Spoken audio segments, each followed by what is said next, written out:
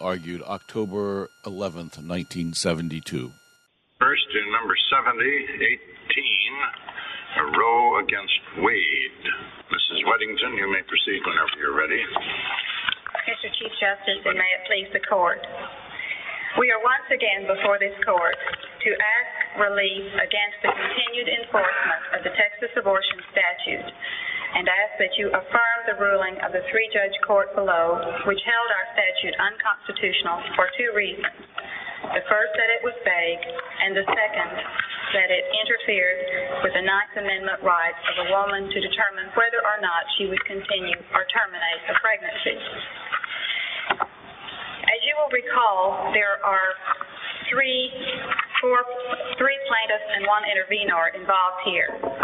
The first plaintiff was Jane Roe, an unmarried pregnant girl who had sought an abortion in the state of Texas and was denied it because of the Texas abortion statute, which provides an abortion is lawful only for the purpose of saving the life of the woman. In the original action, she was joined by a married couple, John and Mary Doe. Mrs. Doe had a medical condition. Her doctor had recommended first that she not get pregnant and second that she not take the pill. After this cause was instituted and after, in fact, the three-judge court had been granted, those three plaintiffs were joined by an intervenor, Dr. Halford, who was, at the time he intervened, under a pending state criminal prosecution under the statute. He did not ask that his prosecution be stopped by the court, but rather joined in the original request for a declaratory judgment and injunctive relief against future prosecution. As a matter of fact, his prosecution has not been continued. But the district attorney against whom we filed the suit has taken a position that because there was no injunction, he is still free to institute prosecutions. There is a letter from his office in the appendix stating that he will continue prosecutions. And in fact, there have been a very limited number of prosecutions instituted in the state of Texas since the three-judge court entered its declaratory judgment. Prosecutions of doctors you're speaking of? Prosecutions of doctors, yes, sir. The problem that we face in Texas is that even though we were granted a declaratory judgment ruling the law unconstitutional, and even though we've been before this court once in the past, in Texas, women still are not able to receive abortions from licensed doctors because doctors still fear that they will be prosecuted under the statute. So if the declaratory judgment was any relief at all, it was an almost meaningful relief because the women of Texas still must either travel to other states if they are that sophisticated and can afford it, or they must resort to some other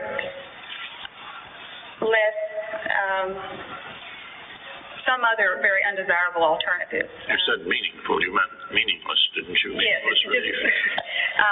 In fact, we pointed out in our supplemental brief filed here that there have been something like 1,600 Texas women who have gone to New York City alone for abortions in the first 9 months of 1971. In addition, I think the court would recognize there are many other women going to other parts of the country. One of the objections that our opponents have raised is saying that this court is moot because, of course, the woman is no longer pregnant. It's been almost 3 years since we instituted the original action. And yet we can certainly show that it is a continuing problem to Texas women. There still are unwanted pregnancies. There are still women who, for various reasons, do not wish to continue the pregnancy, whether because of personal health considerations, whether because of their family situation, whether because of financial situations, education, working situations, some of the many things we discussed at the last hearing.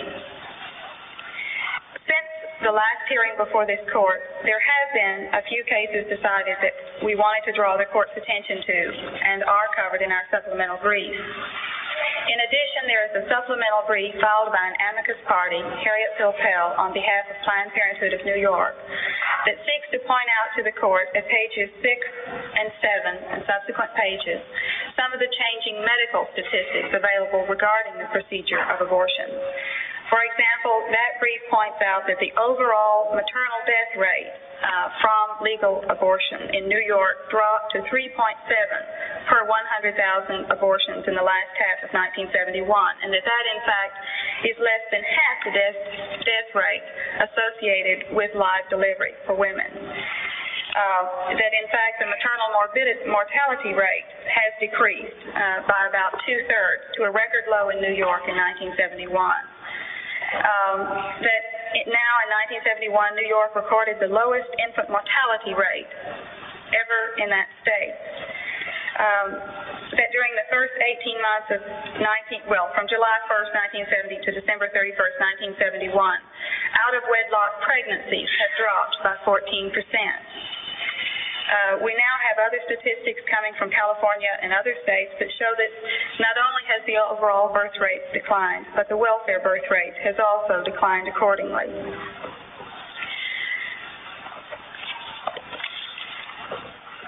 As to the women, this is their only forum. They are in a very unique situation for several reasons. First, because of the very nature of the interest involved. Their primary interest being the interest associated with the question of whether or not they will be forced by the state to continue an unwanted pregnancy. In our original brief, we alleged a number of constitutional grounds. The main one that we are relying on before this court are the 5th, the 9th, and the 14th Amendments. There's a great body of precedent. Certainly we cannot say that there is in the Constitution so stated the right to an abortion, but neither is there stated the right to travel or some of the other very basic rights that this court have held are under the United States Constitution. The court has in the past, for example, held that it is the right of the parents and of the individual to determine whether or not they will send their child to private school, whether or not their children will be taught foreign languages, whether or not they will have offspring, the Skinner case, whether the right to determine for themselves whom they will marry, the Loving case, and even in Body versus Connecticut, the choice saying that marriage itself is so important that the state cannot interfere with termination of a marriage just because the woman is unable to pay the cost. Griswold, of course, is the primary case, holding that the state could not interfere in the question of whether or not a married couple would use birth control. And since then, this court, of course, has held that the individual has the right to determine whether they are married or single, whether they will use birth control. So there is a great body of cases decided in the past by this court in the areas of marriage, sex, contraception, procreation, childbearing, and education of children, which says that there are certain things that are so much a part of the individual concern that they should be left to the determination of the individual. One of the cases decided since our last argument, December 13th, was the second Connecticut case, Abel versus Markle, which Judge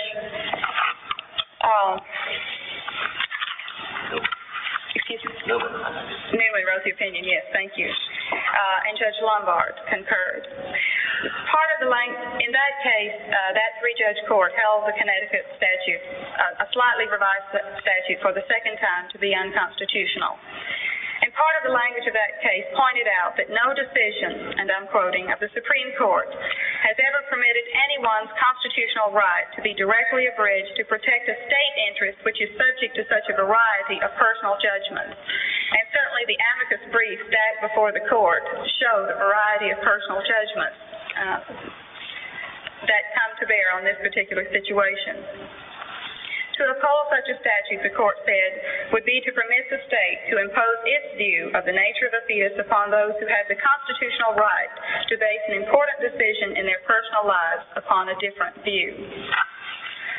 Again, this is a very special type case for the women because of the very nature of the injury involved.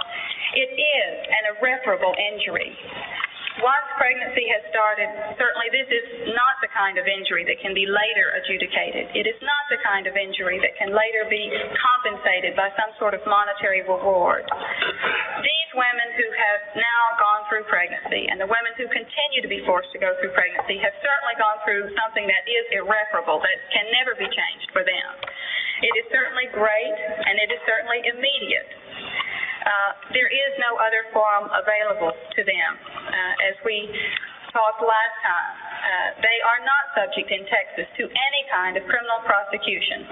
Whether the woman performs self-abortion, whether she goes to a doctor, finds someone who will perform it on her, she is guilty of no crime whatsoever. And yet the state tries to allege that its purpose in this statute was to protect the fetus. If that's true, the fact the woman is guilty of no crime is not a reasonable kind of, it does not reasonably follow.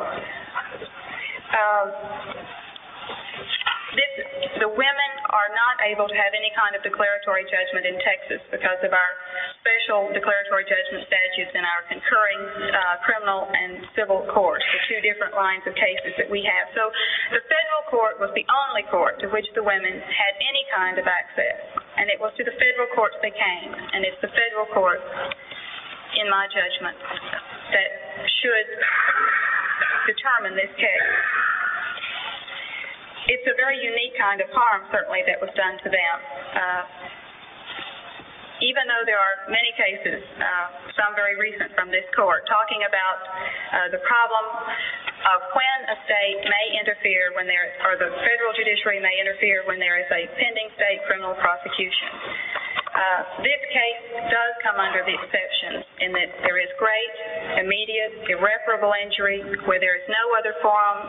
It is something that, as far as these women are concerned, can never be adjudicated in a criminal prosecution, much less in a single criminal prosecution. It certainly is an instance of a situation that is capable of repetition, yet evading review. The judiciary simply does not move fast enough for the case to be decided within the period of gestation, much less within the period within which an abortion would be medically safe for these women. The state has alleged, and its only alleged interest in this statute is the interest in protecting the life of the unborn. However, the state has not been able to point to any authority of any nature whatsoever that would demonstrate that this statute was, in fact, adopted for that purpose. We have some indication that other state statutes were adopted for the purpose of protecting the health of the woman. We have an 1880 case in Texas, shortly after the 1854 statute was adopted, that states that the woman is the victim of the crime and is the only victim the court talks about.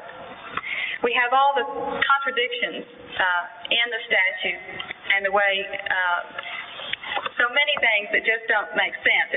If the statute was adopted for that purpose, for example, why is the woman guilty of no crime? If the statute was adopted for that purpose, why is it that the penalty for abortion is determined by whether or not you have the woman's consent? Regardless of the purpose for which the statute was originally enacted or the purpose which keeps it on the books in Texas today, you would agree, I suppose, that one of the important factors that has to be considered in this case is what rights, if any, does the unborn fetus have? That's correct. There have been two cases decided since the December 13th argument that expressly hold that a fetus has no constitutional rights, one being Byrne versus New York, and the other being the McGee Women's Hospital cases. In both situations, persons sought to bring that very question to the court. Does a fetus, in the one instance, Byrne was a challenge to the New York revised statute. The other was a situation where a person sought to prevent McGee Women's Hospital from allowing further abortions to be done in that hospital. And in both cases, it was held that the fetus had no constitutional rights. Several of the briefs before this court would also argue that this court, in deciding the Vuitch case, which has allowed abortions to continue in the District of Columbia. Certainly, the court would not have made that kind of decision if it felt there were any ingrained rights of the fetus within the Constitution. There's also, was it critical to your case that the fetus not be a person under the due process clause? It seems to me that it is critical first that we prove this is a fundamental interest on behalf of the woman, that it is a constitutional right. Oh, yes, and second, how about the fetus? Okay, and second, that the state has no compelling state interest. Okay, and the state is alleging a compelling state interest. Well, yes, but I'm just asking you, under the federal Constitution, is the fetus a person for the purpose of protection of the due process clause? All of the cases, the prior history of this statute, the common law history would indicate that it is not. The state has shown no... Well, what if would you lose your case if the fetus was a person? Then you would have a balancing of interest. Well, you have anyway, don't you? Excuse me? You have anyway, don't you? You're going to be balancing the rights of the mother against the rights of the fetus. It seems to me that you do not balance constitutional rights of one person against mere statutory rights of another. You think a state interest, if it's only a statutory interest or a constitutional interest under the state law, can never outweigh a federal constitutional right? It would seem to me that... So all the talk of compelling state interest is beside the point. It can never be compelling enough. If the state could show that the fetus was a person under the 14th Amendment or under some other amendment or part of the Constitution, then you would have the situation of trying, you would have a state compelling interest, which in some instances can outweigh a fundamental right. This is not the case in this particular situation. Do you make any distinction between the first month and the 9th month of gestation? Our statute does not. Do you, in your position in this case? We are asking in this case that the court declare the statute unconstitutional, the state having proved no compelling interest at all. There are some states that now have adopted time limits. Those have not yet been challenged. Perhaps that question will be before this court. Even those statutes, though, allow exceptions. Well, New York, for example, says an abortion is lawful up to 24 weeks, but even after the 24 weeks, it is still lawful where there's rape or incest, where the mother's mental or physical health is involved. In other words, even after that period, it's not a hard and fast cutoff. Then it's the weighing process Mr. Justice White was referring to. Is that your... The legislature, in that situation, engaged in the weighing process. And it seems to me that it has not yet been determined whether the state has the compelling interest to uphold even that kind of regulation. But that's really not before the court in this particular case. We have no time limit. There is no indication in Texas that any would be applied in any future date. You know, we just don't know that. But Mrs. Weddington, you're attacking the statute on two grounds, are you not? Both vagueness and the 9th Amendment. Do you place any greater weight on one argument as against the other? Our Texas Court of Criminal Appeals in Thompson v. State. Recent case. Yes, in November. Again, on vagueness. Yes. That particular case held that the Texas statute was not vague, citing Vuitch. It's my opinion that that reliance was misplaced. That in Vuitch, this court had before it the D.C. statute which allowed abortion for the purpose of saving the life or the health. And this court adopted the interpretation that health meant both mental and physical health. And it seemed to me the court's language in that case talked a great deal about the fact that the doctor's judgment goes to saving the health of the woman, that that's the kind of judgment he is used to making. In Texas, that's not the judgment he's forced to make. The judgment in Texas is this necessary for the purpose of preserving the life of the woman? And the language of that statute has never been interpreted. That's not the kind of judgment that a doctor is accustomed or perhaps even able to make. Well, I'll go back to my question. Are you... I still continue the argument that the Texas case is vague. So you're relying on both. Yes, Your Honor, we are. Now, you referred a little bit to history, and let me ask you a question based in history. You're familiar with the Hippocratic Oath? I am. I think I may have missed it, but I find no reference to it in this, in your brief or in the voluminous briefs that we're overwhelmed with here. Do you have any comment about the Hippocratic Oath? I think two things could be said. The first would be that situations and understandings change. In this case, for example, we have before the court a medical amicus brief that was joined by all the deans of the public medical schools in Texas. It was joined by numerous other professors of medicine. It was joined by the American College of Obstetricians and Gynecologists. Of course. There are other briefs on the other side joined by equally outstanding physicians. None of them. Tell me why you didn't discuss the Hippocratic Oath. Okay. I guess it was, okay. In part because the Hippocratic Oath, we discussed basically the constitutional protection we felt the woman to have. The Hippocratic Oath does not pertain to that. Second, we discussed the fact that the state had not established a compelling state interest. The Hippocratic Oath did not really pertain to that. And then we discussed the vagueness jurisdiction. It seemed to us that the fact that the medical profession at one time had adopted the Hippocratic Oath does not weigh upon the fundamental constitutional rights involved. It is a guide for physicians, but the outstanding organizations of the medical profession have in fact adopted a position that says the doctor and the patient should be able to make the decision for themselves in this kind of situation. Of course, it's the only definitive statement of ethics in the medical profession. I take it from what you just said that you didn't even footnote it because it's old. That's about really what you're saying. Well, I guess it is old, and not that it's out of date, but that it seemed to us that it was not pertinent to the argument we were making. Let me ask another question then. Last June 29th, this court decided the capital punishment cases. Yes, sir. Do you feel that there is any inconsistency in the court's decision in those cases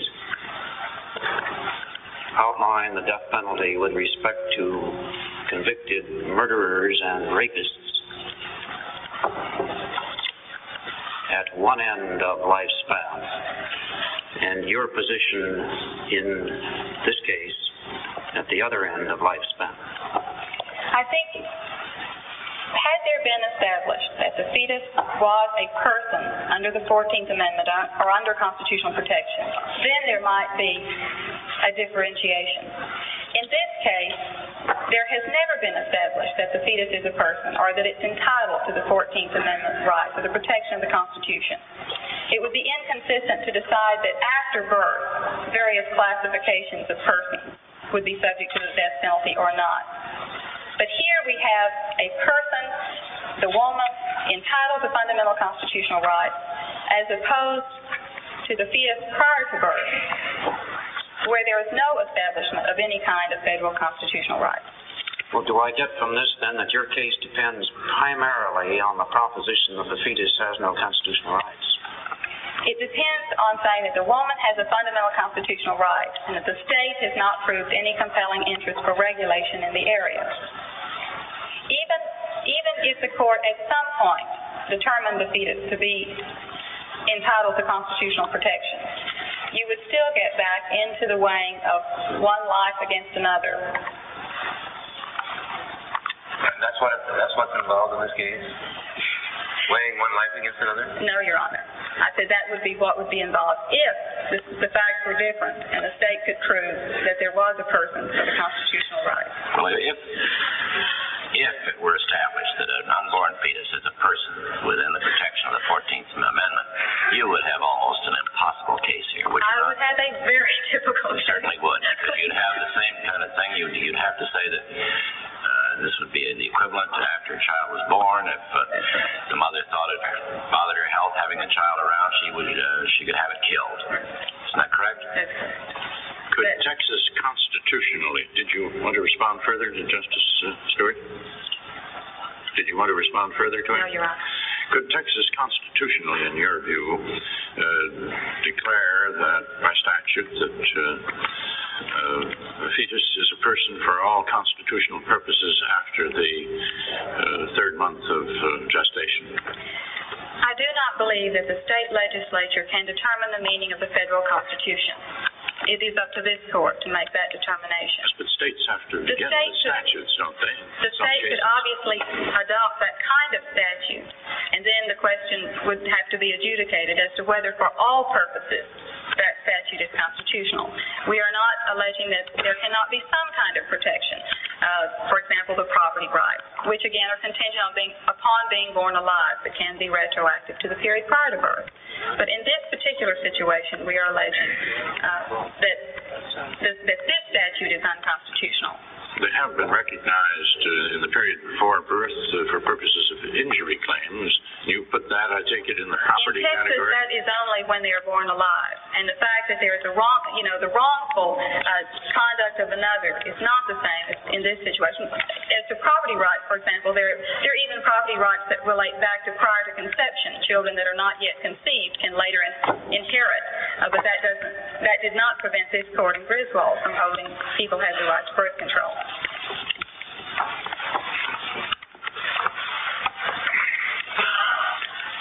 Mr. Flowers. Mr. Chief Justice, and may it please the court.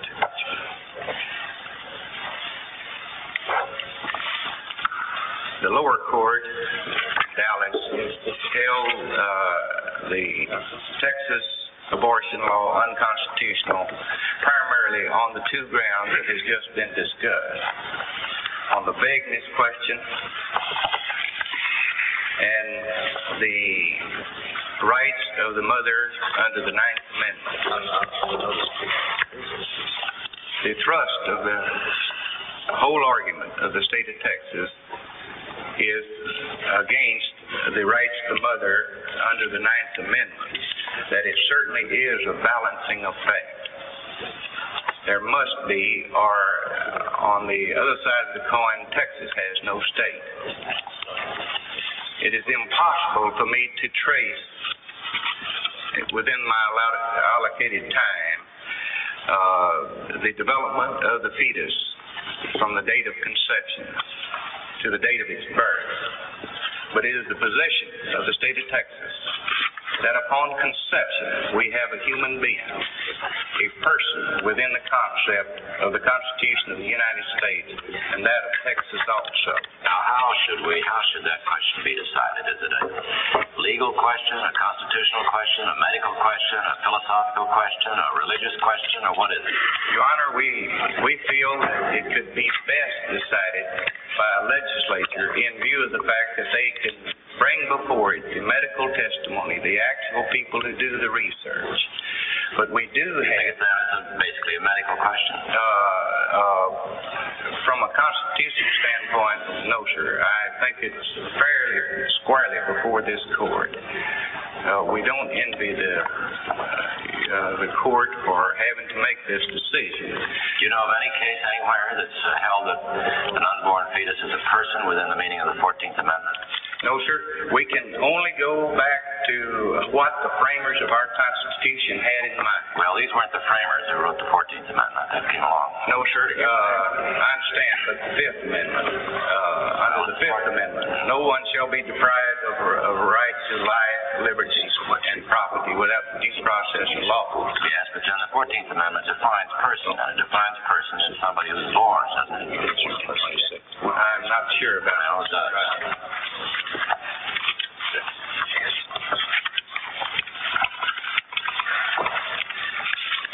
Any person born or naturalized in the United States. That's not a definition of a person, but that's a definition of a citizen. Your Honor, it's our position that the definition of a person is so basic, it's so fundamental, that it is the framers of the Constitution had not even set out to define. We can only go to what the teachings at the time of the Constitution was framed. We have numerous listings in the brief by Mr. Joe Witherspoon, professor at the University of Texas, that tries to trace back what was in their mind when they had the person concept, when they drew up the Constitution. He quoted Blackstone in 1765, and he observed in his commentaries that life, this right is inherent by nature in every individual and exists even before the child is born. I submit to you that the Declaration of Independence, we hold... When you quote Blackstone, is it not true that in Blackstone's time, abortion was not a felony? That's true, Your Honor, but what my point there was to see the thinking of the framers of the Constitution from the people they learned from and the general attitude of the time. Well, I think I'm just wondering if there's basic inconsistency there. And let me go back to something else that you said. Is it not true, or is it true, that the medical profession itself is not in agreement as to when life begins? I think that's true, sir. But from a layman's standpoint, medically speaking, we would say that at the moment of conception from the chromosomes, every potential that anybody in this room has is present from the moment of conception. Well, then you're speaking of potential of life. Yes, sir. With which everyone can agree, perhaps. On the seventh day, I think that the heart in some form starts beating. On the 20th day, practically all the facilities are there that you and I have, Your Honor. I think that you're correct that the fetus is a person. Then I don't suppose you'd have the state would have great trouble permitting an abortion, wouldn't it? Yes, sir. In any circumstance. It would, yes, sir. To save the life of the mother or her health or anything else? Well, there would be the balancing of the two lives. And I think that... what would you choose? Would you choose to kill the innocent one or what? Well, in our statute, the state did choose that way, Your Honor. Well, in protection of the mother. Well, could the state of Texas say that it is for the benefit of the health of the wife to kill the husband? I'm sorry, I didn't understand it. But could Texas say if it comes to a situation for the benefit of the health of the wife that the husband has to die, could they kill him? I wouldn't think so, sir. That's right. I wouldn't think so. Is there any statute in Texas that prohibits a doctor from performing any operation other than an abortion? I don't think so, sir. And there is another thrust of our argument. If we declare, as the appellees in this case have asked this court to declare, that an embryo or a fetus is a mass of protoplasm similar to a tumor, then of course the state has no compelling interest whatsoever. The only operation that a doctor can possibly commit that will bring on a criminal penalty is an abortion. Yes. Why? As far as... Well, why don't you limit some other operations? Because this is the only type of operation that would take another human life. Well, a brain operation could. Well, there again, that would be, I think that in every feat that a doctor performs, that he is constantly making this judgment. Well, if a doctor performs the brain operation and does it improperly, he could be guilty of manslaughter, couldn't he? I would think so if he was... Well, why couldn't you charge him with manslaughter if he commits an abortion? In effect, Your Honor, we did.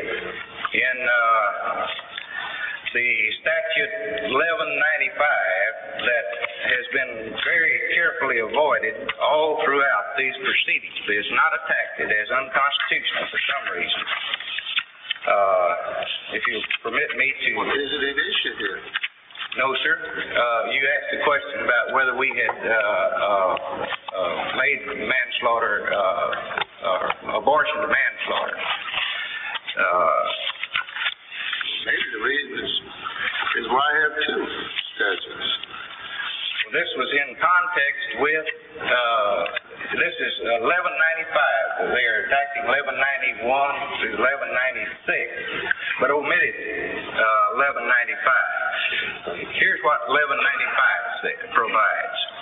Whoever shall, during the parturition of the mother, destroy the vitality or life in a child in a state of being born before actual birth, which child would have otherwise been born alive, which shall be confined to the penitentiary for life or not less than 5 years.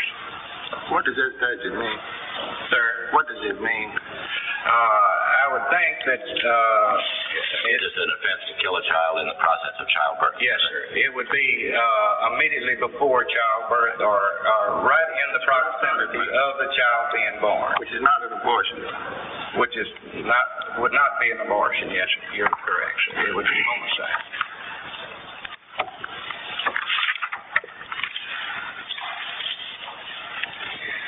Gentlemen, we feel that the concept of a fetus being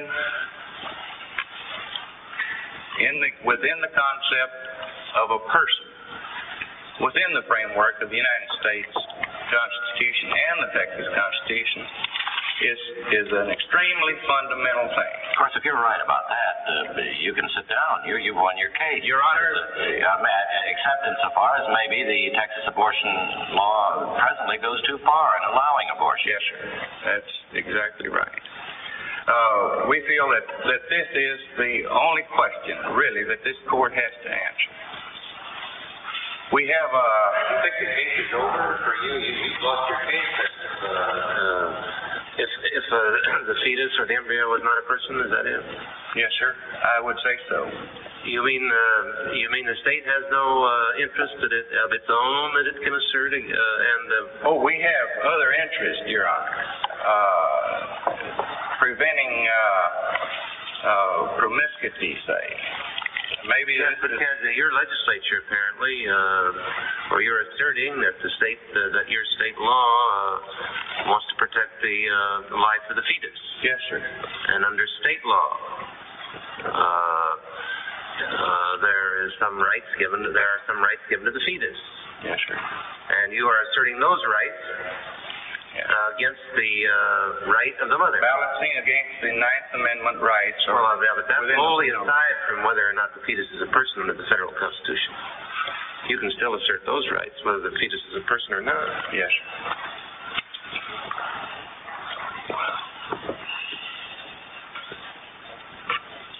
Does Texas have traditional statutes on mutilation, making it a criminal act? Yes, sir. So that there are other surgical procedures which could be criminal. That's right. The man walked into a doctor's office and said, "I want you to cut off my right arm." Because that's right. It has offended me. Castration. Yes, sir. I had forgotten about those, Your Honor. Those statutes apply to doctors? I would assume so, sir. Anyone. Do you have any case that says so? No, sir. I would say that there would have to be a culpability of mind proven there, as in most of the criminal cases.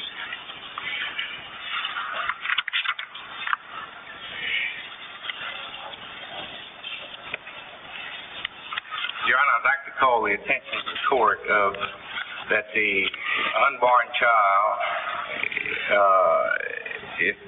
that this court has not been blind to the rights of the unborn child in the past. And the Memorial case versus Anderson, a New Jersey Supreme Court case, this was a case where the pregnant woman had refused on religious grounds to undergo a blood transfusion, and in order to save the child. The court held that the right of the child to live and to be born was paramount over this pregnant woman's right of religion. I think that here is exactly what we're facing in this case. is the life of this unborn fetus paramount over the woman's right to determine whether or not she shall bear a child. In Glickman versus Cosgrove is a New Jersey Supreme Court case, is a tort action instituted against the doctor as a result of his failure to warn the mother that she was suffering from German measles in order that she could terminate her pregnancy. The court recognized the life of the embryo and stated that it would have been easier for the mother and less expensive for the father. This alleged detriment cannot stand against the precedent of one single life. In Jones versus Jones, a New York Supreme Court held that the unborn child was a patient of the mother's obstetrician as well as the mother herself.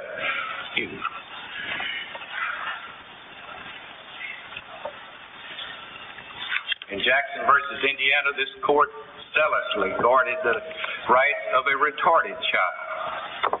Now, if we're going to extend the right of a child who has reached its potential, it cannot go on and grow. It cannot go on and grow mentally and achieve.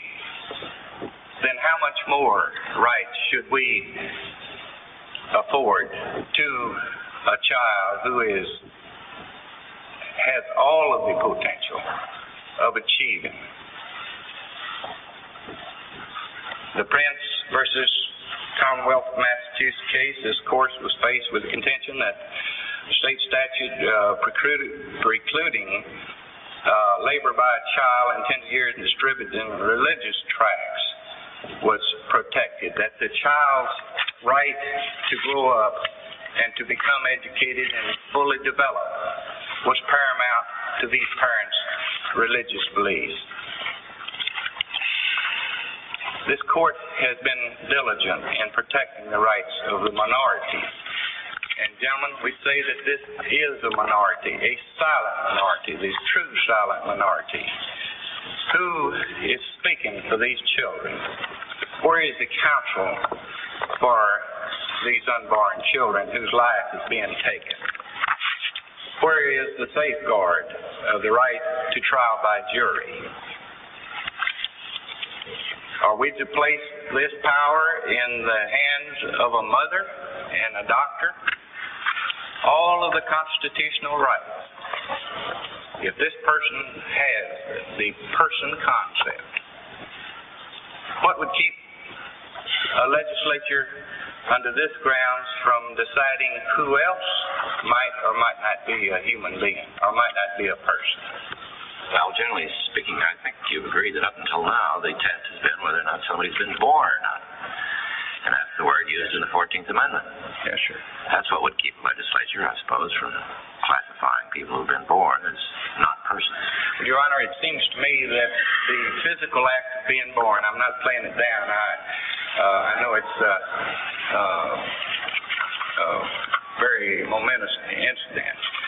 But what changes? Is it a non-human and changing by the act of birth into a human? Well, that's been the theory up until now in the law. Well, in other words, it has been the theory that we have deriving from non-human material a human being after conception. Well, Your Honor, that's the reason I asked you at the beginning, within what framework should this question be decided? Should it be a theological one, or a philosophical one, or a medical one, or are we confined here to dealing with I think, Your Honor, that the court... constitutional meaning of it? I wish I could answer that. I believe that the court must take the medical research and apply it to our Constitution the best it can. I said I'm without envy of the burden that the court has. I think that possibly we have an opportunity to make one of the worst mistakes here that we've ever made. But there's no medical testimony that backs up your statement that it goes from inception, is there? Only that medical. sir, in this case you're talking about? No, is there any medical testimony of any kind that says that a fetus is a person at the time of inception? Your Honor, I would like to call the court's attention in answering that question. What I feel to believe one of the better culminations of the medical research, and that was Senior Judge Campbell's dissenting opinion in the Doe versus Scott, which is very similar to the case we have before us. He goes in chronological order what the medical research has determined from the chromosome structure at the time of conception, what the potential is, down through each day of life until it's born. Well, I understood you to say the state of Texas says it extends from the date of inception until the child is born. The date of conception until the day of, yes, sir. And that's it. Yes, sir. Now, you're not quoting me a judge. I want you to give me a recognizable medical writing of any kind that says that at the time of conception, the fetus is person. I do not believe that I could give that to you without researching through the briefs that have been filed in this case, Your Honor. I'm not sure that I can give it to you after Clark, did Judge Campbell rely on medical authorities in that statement you're summarizing? Yes, sir, he did. This case was, the court held there that really the problem could be answered on an extension of the Griswold case. And here's what my dissenting judge had to say about that, which we adopt, Your Honor. Said, in citing Griswold, the majority concludes we cannot distinguish the interest asserted by the plaintiffs in this case from those asserted in Griswold. In other words, in their views, there is no distinction that can be made between prohibiting the use of contraceptives and prohibiting the destruction of fetal life, which, as explained above, may reasonably be construed to be a human life. I find this assertion incredible. Contraceptive prevents the creation of new life. Abortion destroys existing life. Contraceptives and abortion are as distinguishable as thoughts and dreams are distinguishable from a reality. Now, well, where are the medical authorities you told Mr. Judge because he cited? Are they there? Yes, sir. And he lists them day by day, just prior to this time, sir. But it's quite lengthy. Where is that you're reading from? It's 321 Federal Supplement on page 394, sir. Or 392 it begins, Your Honor. And I refer you to his medical condensation because I read most of the comments that he has to make through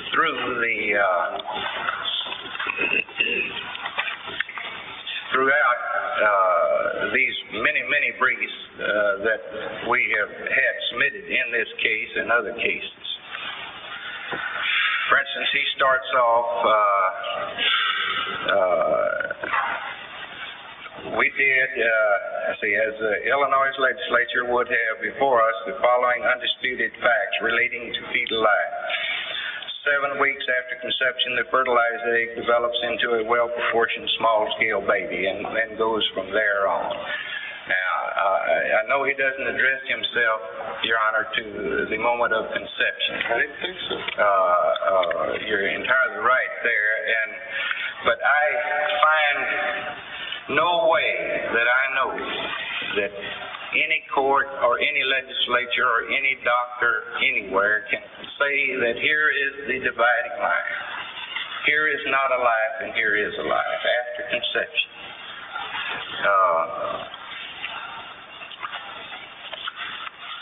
Perhaps it would be better left to our legislators There they have the facilities to have some type of medical history brought before them, and the opinion of the people who are being governed by this.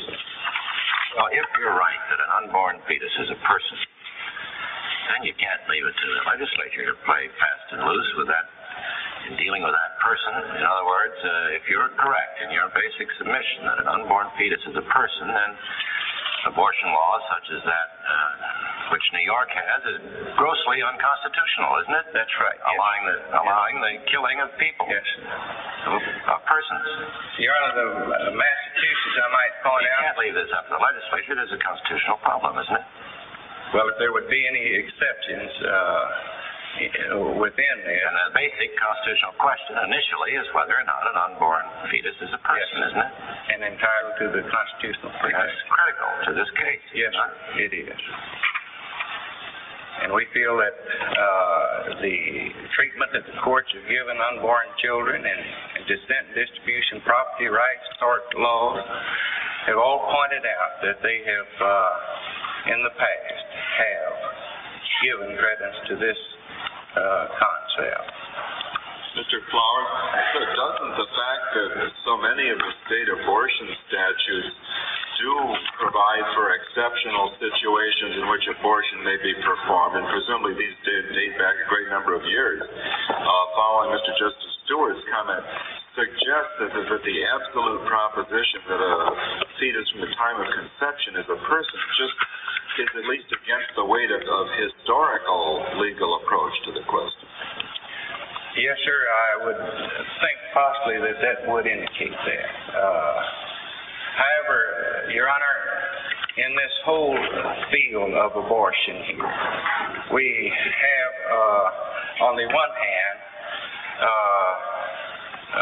great clamoring for this liberalization of it. Perhaps this is good. Population explosion. We have these so many things that are arriving on the scene in the past few years that might have some effect on producing this type of legislature, rather than facing the facts squarely. I don't think anyone has faced the fact in making a decision whether this is a life in a person concept. Thank you. Mr. Flowers, when was the first abortion statute adopted in your state? Your Honor, in 1854. Prior to 1854, what was the situation in Texas? I do not think it was an offense, Your Honor. So on your theory, I think it was silent. The state was silent on that. So on your theory, destruction of a person in the form of a fetus was legal? Yes, sir. Well, at least the legislature hadn't spoken on it, Your Honor. Well, it was legal. Yes, sir. Mr. Flowers, did Texas have an abortion statute on the books at the time, at least in the eyes of the North, it was readmitted to the Union after the Civil War? No, sir. The state was admitted to the Union in 1845, Your Honor. Well, at the time that it was passed muster with the... when it was a republic? Well, my historical impression is that following the Civil War, Congress went through the procedure, at any rate, of readmitting the states which had seceded and passing on their constitutional provisions and that sort of thing. Did Texas have an abortion statute at that time? Yes, sir. It was passed in 1854, Your Honor. You know, as a matter of historical fact, when most of these abortion statutes came on the books? I think it was, most of them were in the mid-1800s, Your Honor. In fact, the latter half of the 19th century. Do you know why they all came on at that time? No, sir, I surely don't. Sorry. The materials indicate that, generally speaking, they were enacted to protect the health and lives of pregnant women because of the danger of operating procedures generally in that era. I'm sure that was a great factor, Your Honor. Well, isn't it historically pretty well accepted as a fact that in the early period of the history of this country, there was general reliance upon religious discipline to preclude this kind of activity, abortions, and when that didn't seem to cover it, then the states began to enact statutes. Yes, sir. As had been done in England. Also, in the exploration and the Indian days, if you wish, the frontier days, I don't imagine that too many intentional abortions were created in these United States. People was such a necessity to develop the United States. Thank you.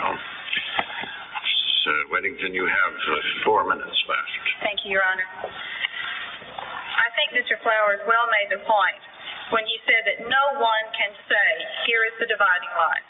Here is where life begins. Life is here and life is not over here.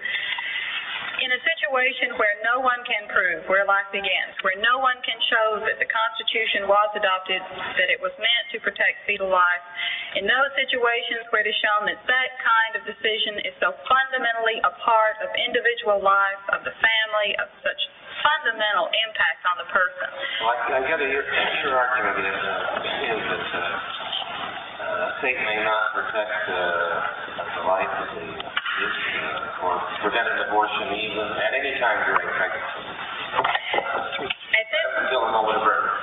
At this time, my point is that this particular statute is unconstitutional. Well, I understand that, but your argument is the way you state it is that it wouldn't make any difference from pregnancy to say that the abortion. It would still be unconstitutional. At this time, there is no indication to show that the Constitution would give any protection prior to birth. That is not before the court, and that is a question I think... Well, I don't know whether it is or it isn't. If the statute, you're claiming the statute is void on its face. That's correct. Now, is it possible the statute, before you can declare the statute void on its face, that you have to say that it's void no matter when in the pregnancy the abortion takes place? It seems to me in this situation the court is... Excuse me, would you ask the question again? Well, is the statute void? The statute is void on its face if the state can prevent abortion at any time after 6 months. I mean, if the state in fact did that?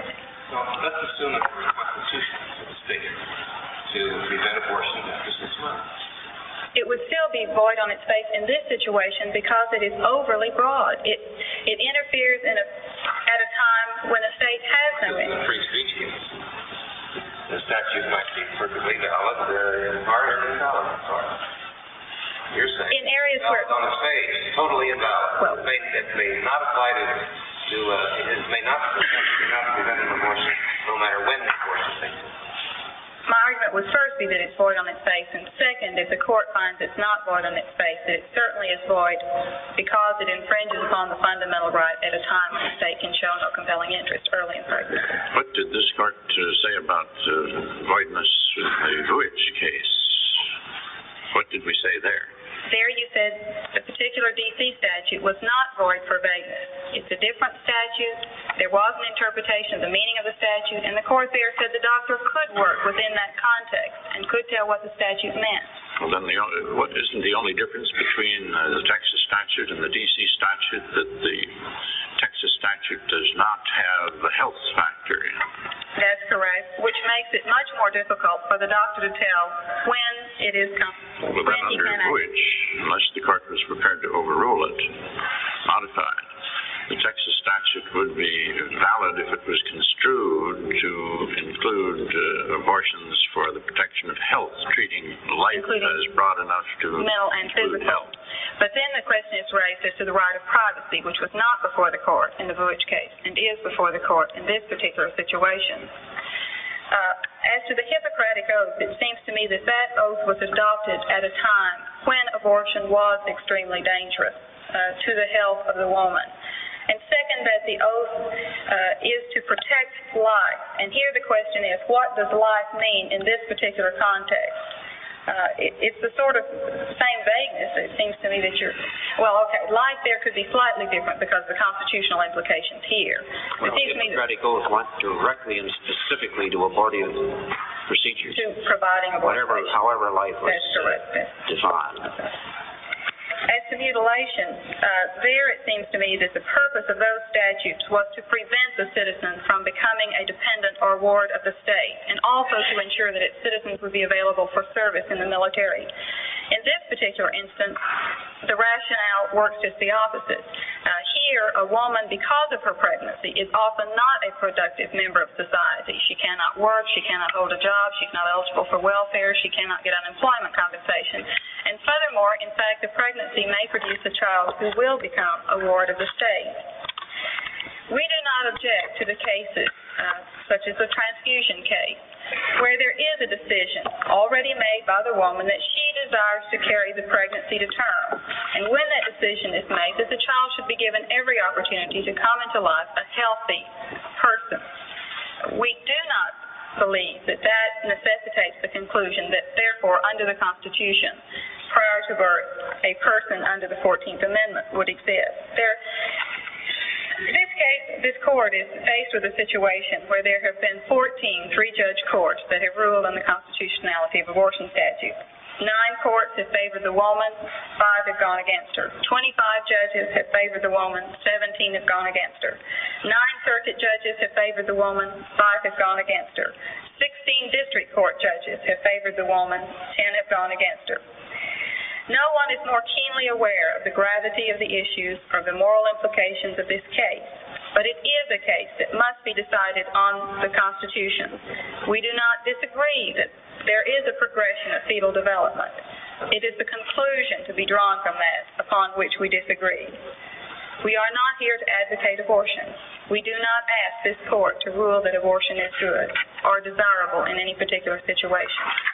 We are here to advocate that the decision as to whether or not a particular woman will continue to carry or will terminate a pregnancy is a decision that should be made by that individual. That in fact she has a constitutional right to make that decision for herself, and that the state has shown no interest in interfering with that decision. Our supplemental brief on page 14 points out that the brief of the opposition can't quite decide when life does begin. At one point they suggest it's when there's implantation. A few pages later they suggest it's with conception. But any doctor, I suppose, would say may refuse her. Certainly, Your Honor, he may refuse any kind of medical procedure whatsoever. But the state. Here it's the question of whether or not the state, by the statute, will force the woman to continue. The woman should be given that freedom, just as the doctor has the freedom to decide what procedures he will carry out and what he will refuse to his patients. To be sure that I get your argument in focus, I take it from your recent remarks that you are urging upon us abortion on demand of the woman alone, not in conjunction with her physician. I am urging that in this particular context, this statute is unconstitutional. That in the Baird v. Eisenstadt case, this court said if the right of privacy is to mean anything, it is the right of the individual, whether married or single, to make determinations for themselves. It seems to me that you cannot say this is a woman of this particular doctor and this particular woman. It seems to me... well, doesn't it follow from that, then, that a woman can come into a doctor's office and say, I want an abortion? And he can say, I'm sorry, I don't perform them. And then what does she do? She goes elsewhere, if she so chooses. If she stays with that, that's an impossible question. Certainly, I don't think the state could say the first doctor a woman goes to, she'll make that determination. She cannot go elsewhere. Your time is up now, Mrs. Weddington. Thank you, Mrs. Weddington. Thank you, Mr. Flowers. The case is submitted.